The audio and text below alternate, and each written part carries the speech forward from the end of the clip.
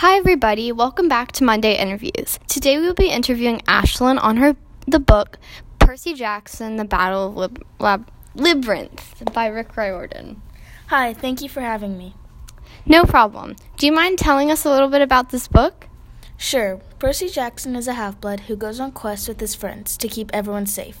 His quest backfired and didn't go the way they wanted it to, and they had to take some unexpected turns. My first question for you is, who are the main characters and what are the relationships to one another? The main characters are Percy Jackson, Annabeth, Grover, and Tyson. These characters are all half-bloods who go to Camp Half-Blood together over the summer. Another question I have is, what is a half-blood? A half-blood is someone who has mortal parents and a parent who is a god. Percy's dad is Poseidon, the god of the sea. Interesting. I think a common question would be, what is a labyrinth? The labyrinth is a complex maze with obstacles made to confuse you. In the maze, time goes by slower, so if you think you've been in the maze for a few minutes, you've been gone for hours. Thank you for answering. No problem. Another question I have for you is, what is Camp Half-Blood? The camp is a place for training. No mortals are allowed past the border due to the Golden Fleece, which protects the camp from invaders. It also keeps out demons.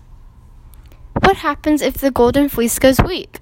If the Golden Fleece goes weak, the spell is broken and the camp is no longer protected, and it leaves the campers in a never-ending battle. Let's hope that never happens. Something else I was wondering is, why did they go in the labyrinth? The reasoning for going in the maze was so that they could stop the creator of the labyrinth from making poor decisions that would leave the camp in destruction. When do they go to camp? They go to the camp in the summer for training, and after the summer, they get to go home to their family. What would you rate this book? I would rate this book 5 stars because it keeps me on my toes. It is a series of complicated, adventurous, and life-threatening battles. The author gives a lot of details, so I can easily picture the scene in my head. That is it for today. Come back later for another segment of Monday Interviews. Let's thank Ashlyn for coming. Thank you. No problem.